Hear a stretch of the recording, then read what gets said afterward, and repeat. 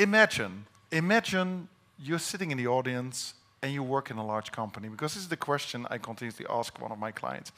Imagine some venture capitalist stands here and say, I want you to leave your company now, work for me, and the first thing I want you to do is seize the market and get rid of your current employer.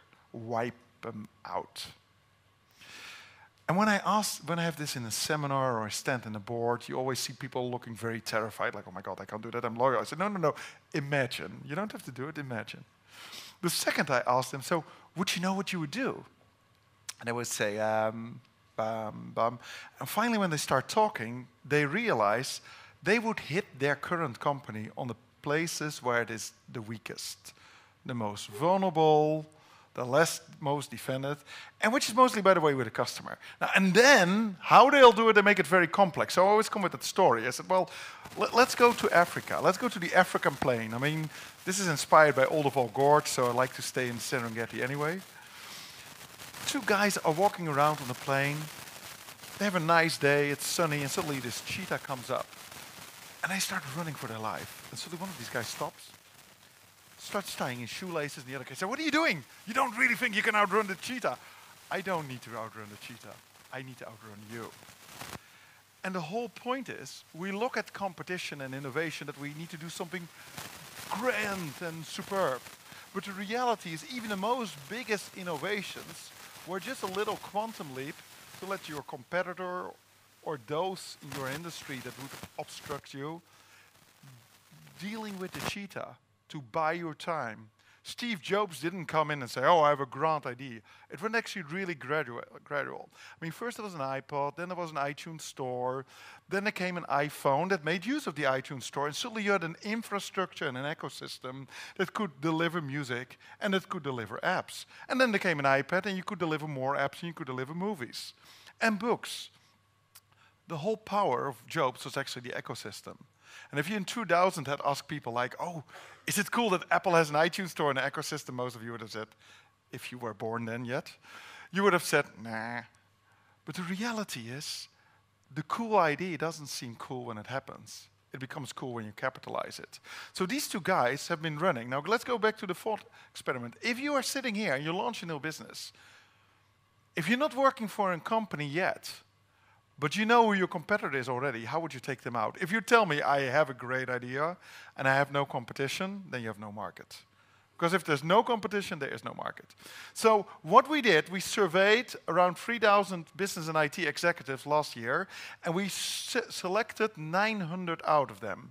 We had this like, how do companies compete on information? Which companies are really the leaders? And from those 900 leaders around the world, we asked them what kept them away at night. We also asked them things that were where we knew the answer was going to be lies, blatant lies, or total denial.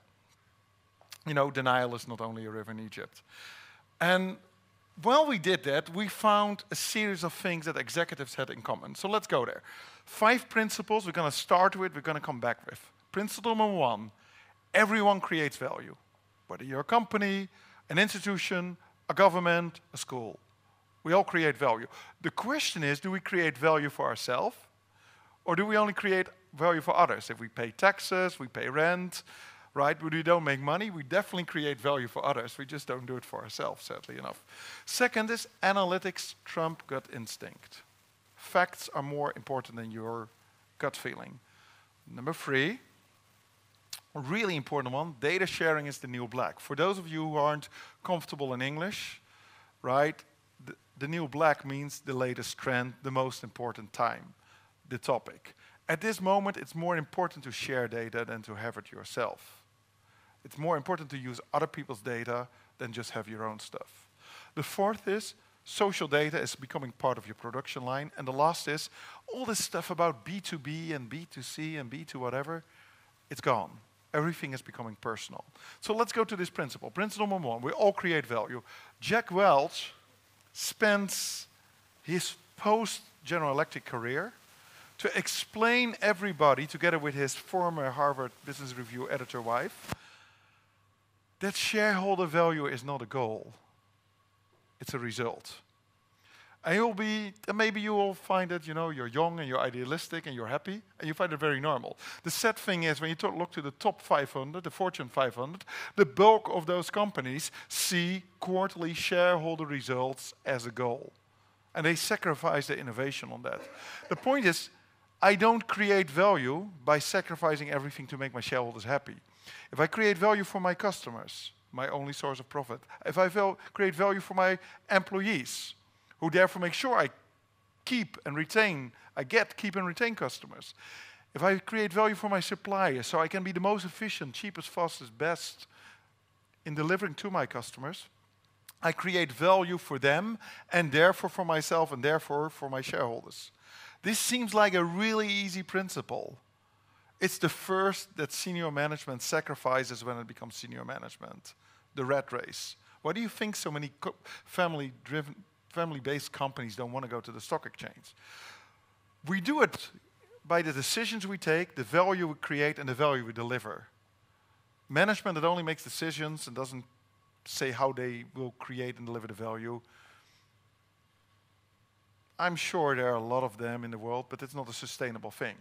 So let's go to digitization of society. How do we create value in today's society? Number one, 1997, there once was a ruling world champion chess, Garry Kasparov, and he got beaten by a piece of technology. Now, these smiling people, you might call them nerds, I call them my colleagues. They were very happy that day because it wasn't about technology. It was the first time that a piece of technology was able to understand all the options a human being could take and be faster, better, and smarter than one of the best of the human specimens in those decisions. It was the first time that technology showed it could actually do something faster and better than we did without us continuously touching it. Second thing, 2005, and I know the line's a little bit difficult, but this is St. Peter's Square. This is Benedict, for those of you that have a religious moment, this is Pope Benedict being inaugurated. And you'll see here one smartphone making a picture. This is 2013, the same St. Peter's Square.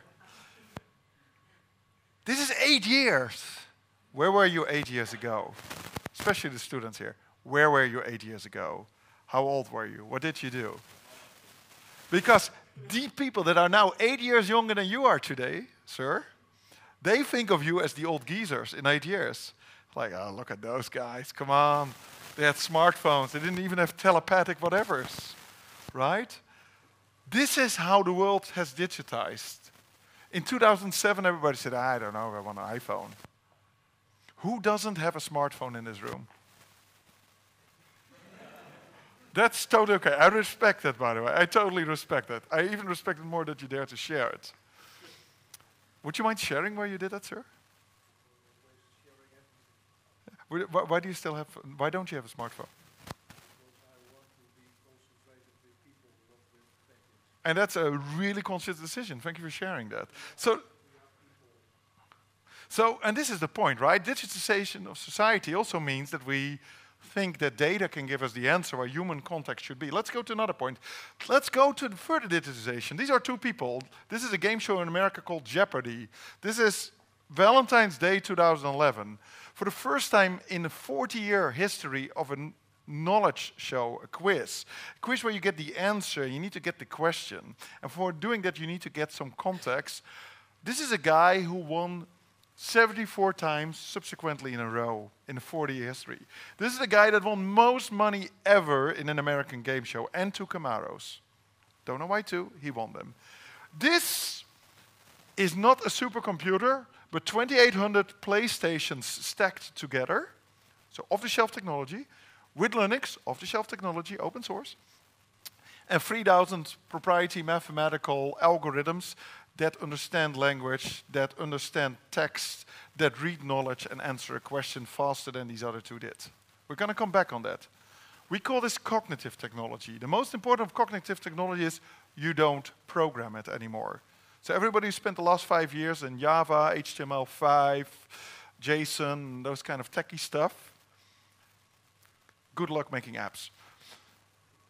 So data changes everything. Let's go back to the principles. Companies in 2007, 2011, so the most economical, difficult period in the last 40 years, companies that actually used predictive analytics, and I'll come back to the definition in a second, and they were consistent over multiple distribution channels, made 5 times more money than their lesser significant peers in the industry.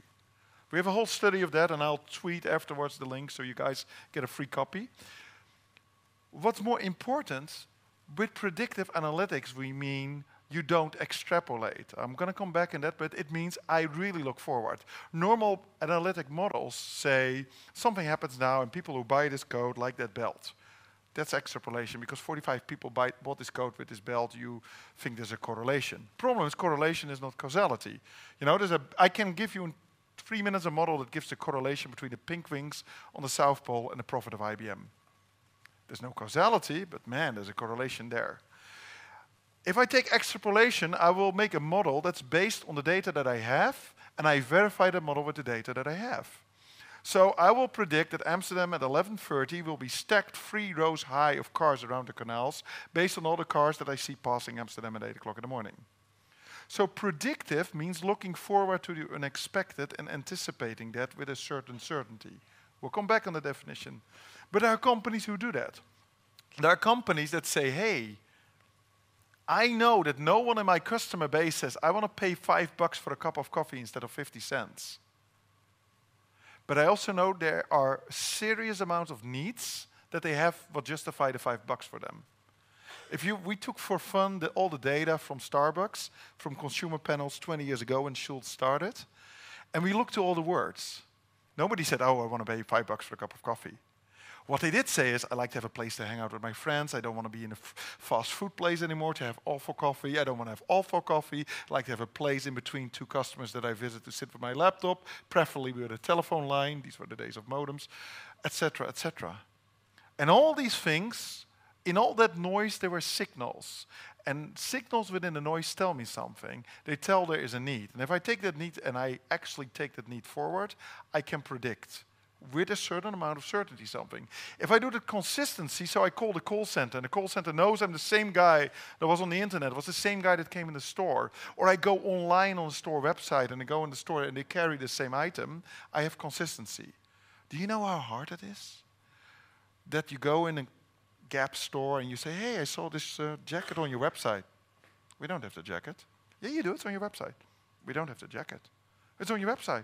Oh, maybe on the website, but not in our store. Do you know it's on your website? No, but we don't have it in store, so I assume it's not on the website. Really? That's how simple consistency is. It's even better when you go to the bank, you know.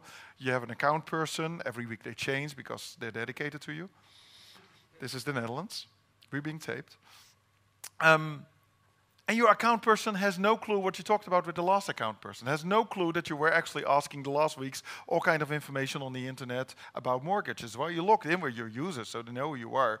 Doesn't know actually that you have like $30,000 on your saving account and that you're willing to do something with it. They don't know because they don't love consistency. So consistency over touch points and predictive made 5 times more money. None of them did it by playing defense. None of these companies did it by saving costs and being more efficient. 75% of it did it because they wanted to innovate and grow and do something different. 25% did it because of mandatory regulatory cost control that they made into an opportunity. So if the state says, I must do this with my data, if the state says, I must do this with my customers, how can I make lemonade out of a lemon? Those companies made money. So let's go to principle number 2, analytics trump gut instinct. This is a pharmacist I've been working with. There's a lot of newer model. There's an issue in the United States that when people get sick, they want over-the-counter medicines. The problem with over-the-counter medicines is you can't produce them fast enough. Everybody who has done chemical engineering knows a chemical plant, a pharmaceutical plant, can only produce so much every day, takes months and months of planning, and they can do a little percentage less or a little percentage more, and that's it. So when everyone is going to get this week sick in the United States, and there's going to be a rush on Tylenol or Theraflu, you understand all these pharmacists are sold out. But the reality is, these are like airplanes. All airplanes don't land at the same moment at the airport. All people don't get sick at the same time. They're waves. So what we did, we start looking to the 4 most important languages used in the United States of America. English, Spanish, Brazilian Portuguese, and Russian. The nickname, as we say, the other languages are the languages of the unofficials, those that wouldn't go to a doctor and therefore have more social communication with each other, like how do you solve this? And we found out when people were getting sick, and we used sources like sick weather. And then we suddenly saw, oh, there's a lot of people saying, I feel sick, I have cough, I have to do this, what do you take? Nobody said, oh, I want to have some Theraflu, or I want to have some Tylenol, or I want to have some Advil. They talked about their needs and their experience and their symptoms. But based on that, if you plotted them on the map of the United States, you could literally see where people were getting ill, where people weren't ill. So if you are that pharmaceutical company, you call your pharmacist and say, hey, Connecticut, you're going to get 50% less pills this week because I'm going to send them to Maine, because I don't expect you to need them in 2 weeks from now, and then Maine won't need them, and I'll send them to you. You can't produce more, but hell, you can make sure that you make more money, because you just make sure you optimize the shelf. You could also have said, oh, I'll just wait till the pharmacist tells me people are getting sick. Because when you call the pharmacist and they say, I haven't had sick people here, they'll come 48 hours from now. They'll be there. And in your pharmacist, probably at 8:30 in the evening, just when you're about to close. And no, my gut feeling tells me different. So we deliberately went with the skeptics, and we said, look, these are the pharmacists that listen to us. This is what they had. Look, you had empty shelves, right? Didn't you? 2 empty shelves, 3 empty shelves, 4 empty shelves. Beside the fact that it costs you money, how do you think your clients felt when they came there with a sniffing, dripping nose and you didn't even have anything for them? How would you have felt? Right? You already have this headache. It's not from the evening drinking. You come in the pharmacist just before closing hours and you're like, darn. It's another night coughing. So the point is, in the old days, we used to say data is all about a haystack, and I find a needle in a haystack. The problem now is there's a needle in a pile of needles. I will find so much signals that all are true that I need to figure out with limited resources and limited budget. This is the same for a startup. Limited budget and limited resources, which data will have most value for me? It's actually harder. In the old days, we hardly had data, so if we found something, we said, yeah! But now, we have so much data. It's not information overload we suffer from. It's filter failure. So data sharing is the new black. Barnes & Noble sells books. I know this is Netherlands. Nobody buys books anymore. They illegally download them because it's only illegal to upload. But there are still people in this world that like the smell of paper and go through it, you know? And there are still books that are being sold. But ironically, there are 2 kinds of books that sell. One, the bestseller, they pick up and they're gone. And 2, the long tail, a book that doesn't sell much, but sells over time every time. And every store has a profile of people that go there.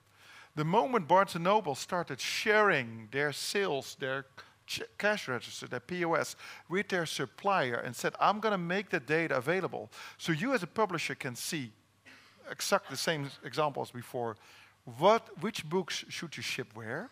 Which books or types of books should you promote where? But most important, where do you still have a market for this kind of topic or this title? Since they did it, publishers have saved around 17–18% in cost and have actually launched around 10–12% more successful titles. Less is more by sharing. So a lot of people are saying, oh, data is the new oil. Let's just pump it up. We're sitting on this gold mine. Every company I talk to, and a lot of incubating companies says, oh, there's a lot of public data in the world. There's clinical data, there's medicines, there's interactions, there's patients. Just to take an example. The problem is, like oil, you need to figure out what you're going to do it when you pump it up. First, you need the effort to pump it up. That still takes a tower, an exploration, and geologists and all those things. Same as with data. What pipeline do I take? How do I get it in? How do I get it licensed? How do I save it? How do I secure it? And then suddenly, this piece of oil is very valuable. It gives you naphtha. This piece of oil only results in a crappy piece of plastic. And this piece of oil is used for the asphalt on the highway. Not each part of oil delivers the same return on a dollar. Not each part of data, neither. So you need not only to say what data, but how I'm going to filter it. So principle number 4. When I have all this data, how do I tap it? Now, a lot of people say, oh, well, I won't violate privacy, but everything people put on the internet, social media, comments, magazines, reviews, all that stuff, that's a gold mine. I can tap it, right? It's mine, it's public. Yeah. Let me give you an example. It's very easy on a smartphone nowadays, on an iPhone, to shove a data set from one to another, like you do with a picture, like you do with music. But between companies, that's really hard. So we work with this large retailer in the United States, and we work with 2 camera suppliers. Now the problem is these kind of compact cameras have a shelf life of 3 months. So 3 months after they're in the store, nobody wants to have them anymore because there's a better camera, there's a better camera from the competitor, or there's a smarter smartphone that does better. So you have 3 months to sell something that you probably ordered a year ago, because that's how long it takes before you have it. So how do you optimize in which store? So what used to happen with this company, before they started listening to their customer, they were having stores, and people came in the store and they say, hey, I came for this camera, it's not on the shelf, let's go online, let's go to Amazon.com and order it there. There's free Wi-Fi in the store anyway, so let's use it. Or they had too much in the store, and in the end had to ditch them for 70% markdown, which means they made a loss. So they didn't buy more cameras, they started listening to people, to their customers, and while they did that, they heard all kind of things. Now, when you start listening to your customers, they won't always say, I like the Coolpix 170. Remember the Starbucks example as I gave you? They start talking about, what are my needs?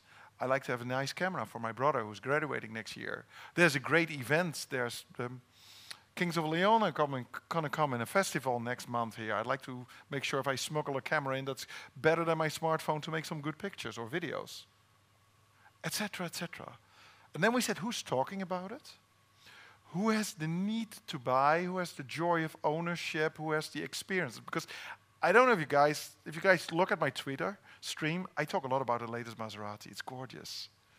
Unfortunately, you will never see me talking about the joy of ownership, sadly, nor the pleasure of driving it and all these, or the intention to buy, right? I mean, in the words of the famous American philosopher Clint Eastwood, a guy needs to know his limitations. So when we looked at this, we filtered out of this who were going to buy a camera near our store. Where should we promote, where shouldn't we promote? And we came, and this is one of the best forecasting models in the industry, we came 24% closer to actual. We didn't buy more cameras from these suppliers. We made sure these cameras were in places where people wanted them. We made sure that we actually figured out when and where people wanted them by listening to our customer. Now, this camera producer doesn't mind that they don't sell more cameras, because if they mark them down, that's also diluting their brand. So they want the best value of the brand.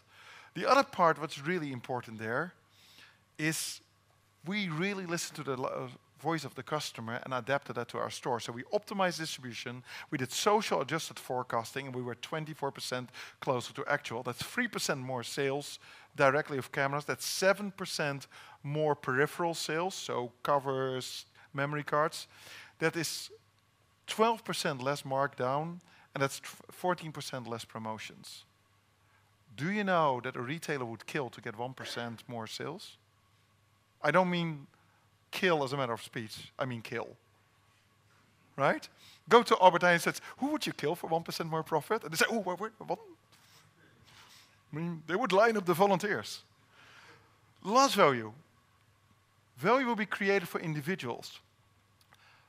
We still think there is business to business. I'm going to visit a company. But you have a LinkedIn. And you have a Facebook with embarrassing pictures from when you were a student in your fraternity. And you have been tweeting some things you probably should never have been tweeting. And you were last week having such a phenomenal in-house seminar with 3 or 4 other companies. It was so much fun. And then you come to this company because you want to pitch me something. You want to sell me something. You want to become my supplier. And I know what your clients and your customers' customers think of you. Of your customers and of you. I know who you have been visiting the last weeks. Thanks to your Foursquare, I even know where you have been. And it's not even a violation of privacy because you showed it in my face publicly. And you think you're representing your business when you enter the building? Because I'm negotiating with you, not with an abstract company. B2B doesn't exist anymore. It's all P2P. Now, an example of a company that got it, Netflix. Netflix was, a few years ago, a video rental service. They were a smart video rental service. You didn't have to go back to them. They had self-destructing tapes, or then you could mail back DVDs, and then they had self-destructing DVDs. You know, take the vacuum off, and within 2 days it was gone. Phenomenal. Brilliant. But it was still the same concept. You want the film, you rent it from me, you'll pay me money, but you don't pay per movie, you pay per subscription, whatever. And then they became digital, and this was like digital video rental. And suddenly they said, you know, I'm fed up with doing everybody's broadcast. What can I, as Netflix, do to actually get more clients? And Netflix knew every movie you started and stopped. You know, this for the guys here. For the guys with a girlfriend here. For the guys with a sappy girlfriend who likes chick flicks. There are girls on this world, and of course not your girlfriend, but my wife is one of them, and I hope she never sees this tape, who take one scene out of a chick flick and replay it over and over and over again the whole evening. We have to like, can we get over it now? Please, you know? And that says so much about you, because it's not the whole movie that you looked, it's that scene. Or it's that movie that you started and didn't stop. Or it's that movie that you started and the moment you left and you had your iPhone with you, in the train you kept looking at, so you were really addicted to it. And when they knew that, they said, let's predict, not extrapolate. Because extrapolate is, I look at your friends list and I tell you, look, these are songs you might like. Predict is, none of your friends knows this song, but you actually might like this. Extrapolate, people who have coats like this, like pants like this. Predict, you might like this sweater. You can make a business out of this. Do we do an auction or? $60 for the sweater, anyone more than $60? So what they did, they say, what would people really like? They said, well, at the moment, we think we score best with political drama. Is there content we could use? Well, there's one political drama that we have never run on the US television, a British drama from the 80s called House of Cards. Great, tick in the box, bang. So they listed like 10, 15 potential scripts. Then they listed a series of actors, Kevin Spacey being #1 on the list, by the way, and a series of directors. And Kevin Spacey had, at that moment, knowing nothing, pitched House of Cards to all the American networks, and they said, let's do a pilot and we'll see afterwards. And Kevin is like, no, you don't get it. This is a really complex story. It's only 4.5% of the American audience who will get this, who will basically understand the length of the dialogue. It's a little bit like this session. And you need to this is complex. You need to build up the characters. You can't just do a pilot and then look if people like it or not. You have to do a whole series, nothing. And none of them want to do it. And he came in with Netflix. And they said, oh, Kevin, great. Yes. Robin Wright is going to be your fellow actress. We were thinking of David Finch. We'll take 2 seasons. It is the first time that a rental company gets a Grammy award ever. It is, at this moment, is Netflix the #1 television channel in the United States with average 87 minutes a viewer. That's more than any other network. Because they listened. And they saw every individual as an individual. And they didn't violate your privacy like, I know your girlfriend looked at this scene 14 times over again. You might want to rent this movie as well. No, they have a broader recommendation program and they don't do it in your face. So what is so difficult now? Well, what we see is that you don't do this without talent. You need talent. You need people that are called like data scientists. And the problem is if you did operations research or you did statistics or you did econometrics, you're not a data scientist yet. You have all the potential. Because a good data scientist knows his business. Are we doing shipping? Are we doing merchandising? Are we doing banking? So you understand what the important data in a business is. You understand mathematical tools and mathematical approaches and algorithms. And you can articulate it in 2-3 sentences. Because I know a lot of nerds that I've worked with that would step in the elevator to the CEO of a company and said, you know, we're screwing up. I looked at our sales numbers, we're really screwing up. You're doing something wrong. Do you think that's a career-improving remark? It doesn't matter that you're right. It doesn't matter, you have the data to back it, right? What you need to do is make sure that you have the diplomatic skills to articulate it simple in 1 or 2 lines, to understand the tools and techniques you need to access and manipulate and visualize the data, and that you understand what parts drive your business. Now, this is the interesting part. What I see is that companies that are successful make more decisions based on data, have a formal career path for their data, and 70% see growth as the reason why they do it. The top 5 startups that I've seen at the last 6 months, one of them is already stock noted, are only data. They take data from other companies, they combine it, they enrich it. In this case, one of the companies I've been working with does clinical medical data. So they standardize from all the hospitals and pharmaceutical companies the clinical medical data. They make sure that they have very watertight stuff that they will never be caught in dealing with privacy issues. They have the permission as the only party to go over all the data sets of all the hospitals and pharmaceutical companies and to come with conclusions that none of the individual parties could have been doing. And they sell the enriched conclusion without violating the detailed data. And they're making 300 million at this moment. 6 months ago, stock noted, 2 years ago, started. Right? This is a bunch of nerds, by the way, and 2 really articulated, brilliant women around them that can hide the nerds in the background. I'm one of these nerds, by the way. I mean, it's a, it's a sort of revenge from high school, basically. So let's go back, right? What does it take? Let's say you're a starting company, not a scratch starting company, but a company that just said, got a great idea, we're now at 6, 7 people. What do you need to do? Well, whatever you do, it's pretty handy to have a platform.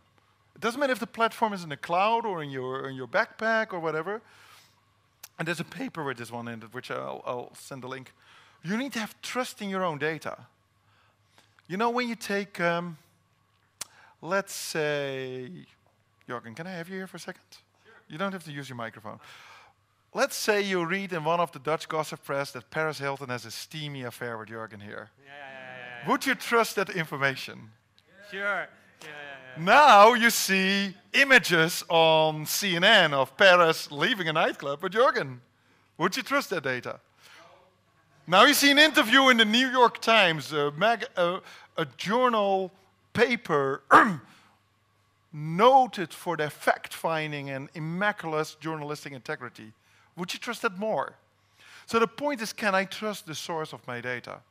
That source could be another company, that source could be one of your coworkers that gives you a sloppy spreadsheet, or that could be data that you acquire outside.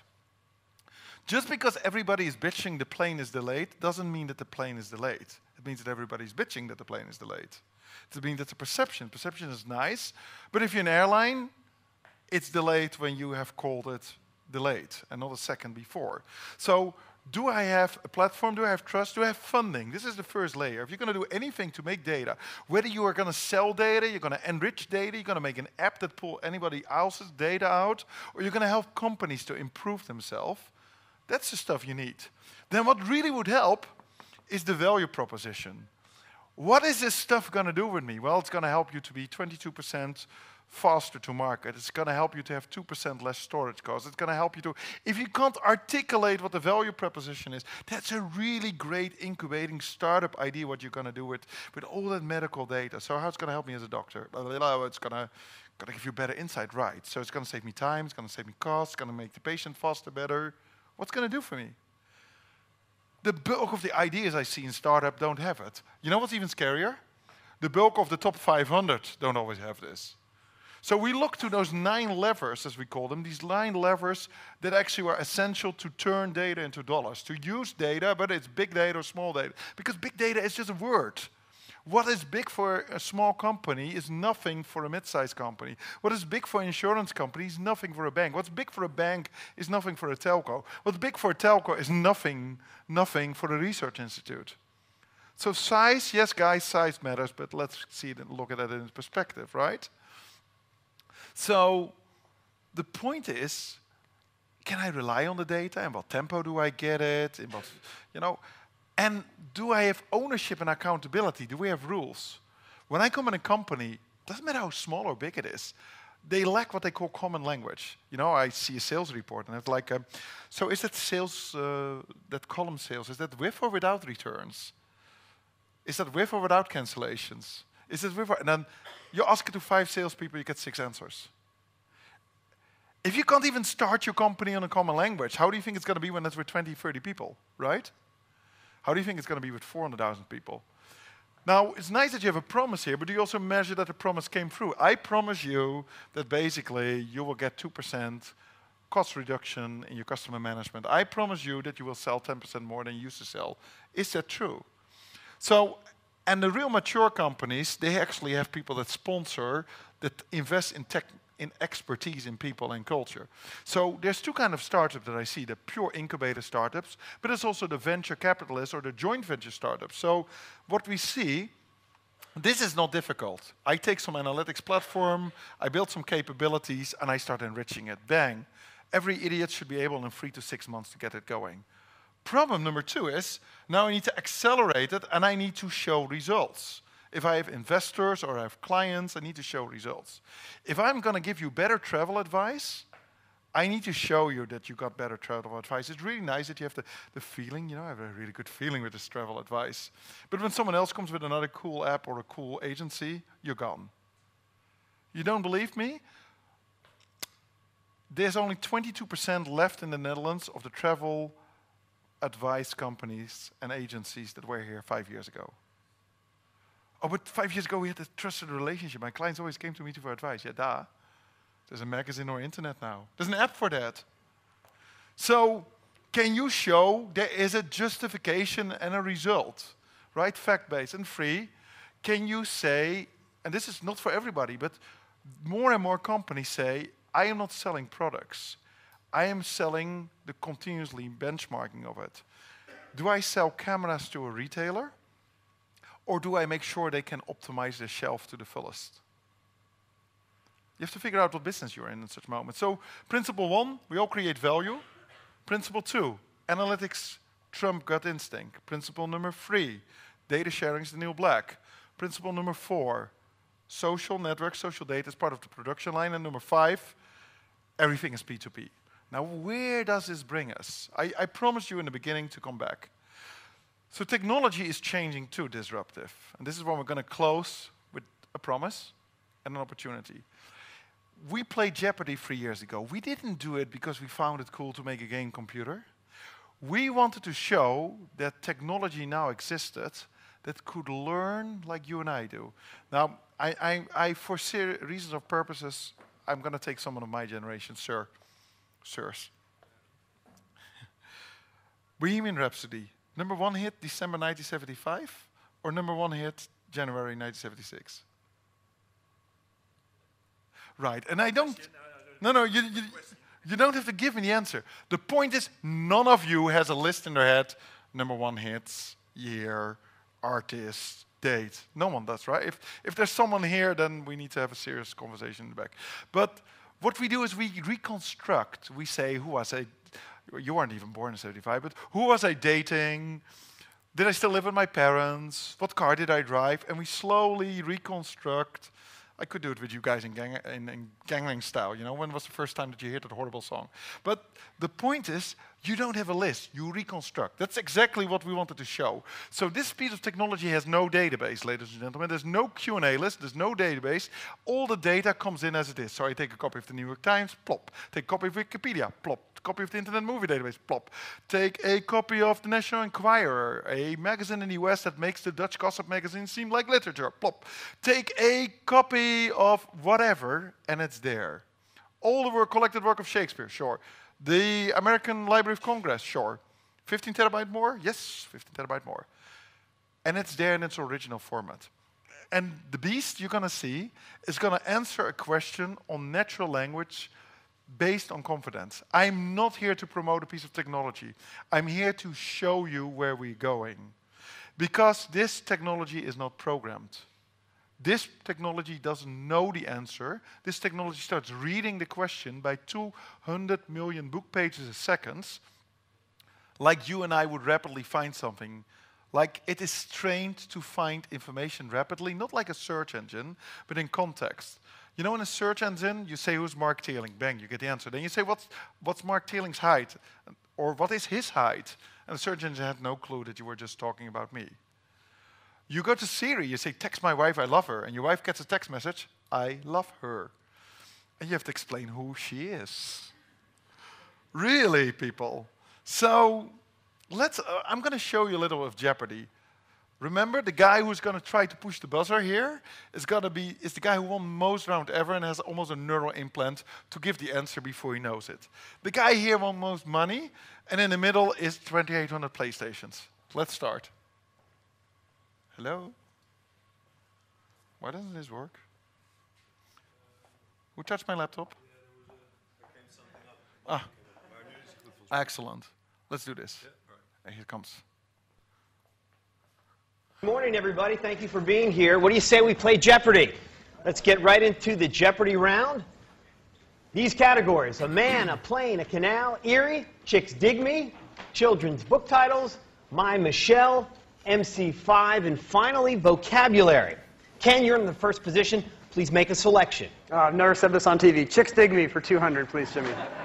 Kathleen Kenyon's excavation of this city, mentioned in Joshua, showed the walls had been repaired 17 times. Watson. What is Jericho? Correct. 400, same category. This mystery author and her archaeologist hubby dug in hopes of finding the lost Syrian city of Urkesh. Watson. Who is Agatha Christie? Correct. Same category, 600. At the Olduvai Gorge in 1959, she and hubby Lewis found a 1.75 million year old Australopithecus Boise-eyed skull. Watson. Who is Mary Leakey? You're right. 800, same category. Harriet Boyd Hawes was the first woman to discover and excavate a Minoan settlement on this island. Watson. What is Crete? Yes. Let's finish Chicks Dig Me. Now, the first time you hear Chicks Dig Me, most of us, right guys, would think this is about women who fancy me. And you need the first 3-4 words to figure out this is going to be about something else. And you need 7 or 8 words to figure out, oh, it's female archaeologists, right? That's what you call context. When I talk about Hilton Paris and Paris Hilton, they're not the same. Paris Hilton is the socialite that most of you thought about. Hilton Paris is the hotel in the capital of France. The sad thing is, if you want to have a romantic weekend in the Hilton in Paris, you have to wait to 46 pages of Google before you find it, because the socialite is there. Use quotes. So, what really happened here, right, is that Watson plays with a concept called confidence. I read 200 million pages a second. I get all kind of, what does this question mean? Hilton, Paris, Hilton. Is it about socialite? Is it about hotel? And then I'm going to get the context. Okay, it's going to be the hotel. Then I'm going to go, and I have hundreds of variations of the question. I have thousands of potential sources where I'm going to find it. I have 10,000 of potential answers and millions of variations. I'm going to balance that like an air-controlled tower and say, I have most confidence in this answer. And if it's on this line, the threshold, I won't answer. Now, let's recap this. It takes human language. It has access to hundreds of raw, 15 terabyte raw documents, has no database, has a corpus and reads 200 million book pages a second, and it doesn't come with the answers black or blue, but it says, oh, it's probably this, but it could be that too. Imagine sitting in your car and you ask your GPS, what's the fastest way to Rotterdam? And it wouldn't say this. But it would say, well, I have 3 or 4 options. Actually, given the current situations, I think you should drive over Utrecht, even if it's longer. That's another kind of dialogue, right? It's what a doctor does. You come into a doctor, you say, doctor, I have pain here, I have pain there. The doctor does a triage process and says, well, there's a high chance that you might have a shoulder injury. There's a second chance you might have a lymphoma on your collarbone. There's a ta-ta-ta-ta-ta, and they start balancing. It's the same process. So we started this with medical. And I'm not going to do that now, but for those of you interested, there's a TED speech that I did. You just type in Teerlink and TED on YouTube. And I go much deeper on the medical case. Just to give you one little clue, the average doctor in the United States spends 5 hours a month in reading his or her professional literature. I spend more time in a month on the New York Times. That's probably what they do too, by the way. So you go to the doctor, and this piece of technology listens with you. This is not science fiction. We have been doing this the last 2-3 years with Memorial Sloan Kettering, in Austin, with MD Anderson, with Cedars-Sinai. The 6 American hospitals in oncology and cardiology start working with this. This is not science fiction. Science fiction is that you have this technology, you say, Star Trek wise, right? Computer, how many people in the room? And the answer is like 62, but only 4 intelligent. I mean, that's sci-fi. This stuff is there. Because we're going to get less doctors. By the time you're my age, you're going to have a third less doctors, a third less medical trained male and female nurses, and you're going to have 3 times the cost of healthcare because I'm still alive. You like that guy or girl that treats you to give a rapid answer, right? So, what are we doing now? 3 years later, from having this thing as a big semi-supercomputer, we opened up an ecosystem. So we started the last 3 years, first with medical, and then with banks and telecommunications, privately, to use the technology. And now, it's an app in an app store. So there's an enormous cloud with Watson in it, and people can say, do I want to deliver and create an app? Do I want to create content? Do I want to create data that can be used by others? Like, do I want to make a book reader or do I want to make a book? Do I want to make a music player or do I want to make the music? Right? You have choices. And then basically, when you come with an app idea, you say, I have an app, it will use Watson. Watson will take data from the market. It will take some data that is proprietary. It will take some data maybe from my clients. And I have a developer cloud. Participation in the cloud is free. Submitting the app is free. The moment the app is accepted is the moment the meter starts running. Now, you know what's so cool? 20 years ago, IBM was the king of propriety. And I'm not sharing this to promote IBM. I'm sharing that it's innovate or die. 20 years ago, all our hardware and software was ours and nothing else would work with it.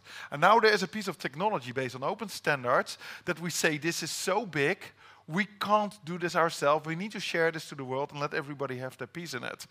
And we have $100 million venture capital for startup building application using this, what they call cognitive technology, technology that thinks like a human being. And there are commercial companies coming on it. But we also have a challenge for proposals. We have an incubator space in New York where people will work with my team or with our research teams on this. Do we do that out of the greatness of our heart? No. We want this to accelerate. Now, the best example is very simple. When I stood for our board and I took the medical examples and I asked them to open it up and invest, one of our board members asked my colleagues, so why would we do that? And I said, like, well, I turn 50 next year. You're 55. You're pushing 60. You want this stuff to come in 7-8 years available, right? Because in the end, it's still all about ourselves, right? It's the Kim Kardashian. Enough about you. Enough about me. Let's talk about you. What do you think about me, right? That's the. So I've been tweeting yesterday and today about it. We've opened it up. This is not science fiction. This is something we make accessible for everybody else. Now let me show you in the end how this kind of stuff works. So we've been working with other incubator companies, and I want to show you this as an inspiration. There's a company called Fluid. Fluid is a small startup. They're now in the 2nd stage. They started 3 years ago. And they were the one that for Nike came with a customizable shoe app.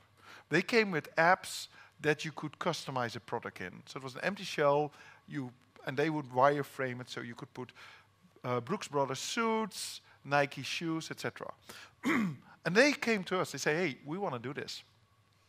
And they came with such a good pitch. You know those 9 factors, like what platform will I use, what data will I have, how will I treat it, how do I make sure that people trust it, what are the results, what are the metrics, all those. They totally had a phenomenal good business case. They convinced us, they swayed us off the table with a rock-solid story. They thought about what data do I use, how do I visualize it, how will I share it, how will I predict it, and how do I make it human without it in your face scary. So this is the app. And they came with their first client. First client is the North Face. You know the North Face, the outdoor suits? Okay, so they showed this January at NRF. NRF is the largest retail and consumer good event in the States, probably in the world. Now this, can we get some less light here so this is readable? Because this is just a screenshot of the app. The app is like any other app. This is just an iPad, right? So I come to this and I say, let's go to, and suddenly says, well, we actually have a compass, a gear guide. Okay, I go there. How can I help you? Ask a question like you ask a friend. No speech, just words. Just type it in. Let's not have all the accent crap. So I type in, well, I'm gearing up for a 40-day backpacking trip. What equipment do I need? Have you ever tried to type this in Google? Have you ever tried to type this in Amazon? Right? Well, the system says, okay, these are some cold weather packs, these are some backpacks, here's a list of gear suited for 40-day backpack trip. What would you like to start with? Can you show me technical packs? Suddenly, by asking the question, I'm either somebody who's going to spend a shitload of money on something he doesn't need, or I really know what I'm talking about, right? You don't know yet, but now there is no pre-programmed dialogue. Every time something is said, it goes back and starts thinking like, what should I say back? So here's a list in several categories. And now I type in, well, what technical pack is needed for an expedition to Fitzroy, Patagonia in winter? Has anybody been to the south of Chile? Because, ladies and gentlemen, I lived there in 1991 to 1992, and I can tell you it is freaking cold. There's no cell phone or even satellite phone reach. There's not even a train that brings you there. You're out there on your own, and you're damn stupid to be there. So by asking this question again, we are talking with a suicidal candidate or somebody who's really advanced. So we continue, and we show all kind of stuff. And we say, well, you might want to look for an ABS, an avalanche airbag system. Have you ever typed ABS in Google? You get 200 pages of car stuff. There's no avalanche airbag system. Sadly, and they're so light and nice. So, can you tell me more about ABS technology? Sure, let me go outside my company and bring you all kind of videos, etc., but also some remarks and also some evaluations that other people have. Well, I like the Prophet 65. How is it rated? Instead of me coming with opinion, let me show you all kind of magazines, etc., the good, the bad, and the ugly of what people say about the product. And I give you a balanced view. Not just what people rate on my website, but what the world says about it. Because I want you to go to Patagonia, to Fitzroy, with the greatest amount of comfort. And don't bother me if it didn't work, because I told you so. That's what cognitive technology is about. Human language, machine learning, learning from every interaction, confidence, and talking as a friend. So let's wrap this up and go to question. This is not about technology. It's about a journey. And whether you're a startup or an existing company, small company or big company, it's really about the choices that you make. How will you create value? For your customers, for your employees, for your suppliers, and therefore for yourself. So, I don't know if you want to do this. This is normally what I do when I go to my clients. I said, so let's play low high. You know low high? You sit at the dining table in an American family and you say, so tell me the low high of your day. What were the three crappiest part of your day that you really want to get rid of? And what were the best part of your day? So you hope that your children end on a high note. So let's do this with stuff. Because every of these seminars, even this one today, in 48 hours, the bulk you have forgotten. You remember one joke, one remark, and at best one wise lesson out of today. That's it. If you don't do anything with it, today was really nice entertainment, like going to the cinema, but it's gone, gone, gone, gone, gone, gone, gone. Unless you do something with it. So I asked them, said, so what are the 3 reasons you haven't been doing this? What's the 3 reasons that the coming 48 hours you're not going to do anything with it? That's what I ask my clients. You see a lot of people getting uncomfortable then, by the way.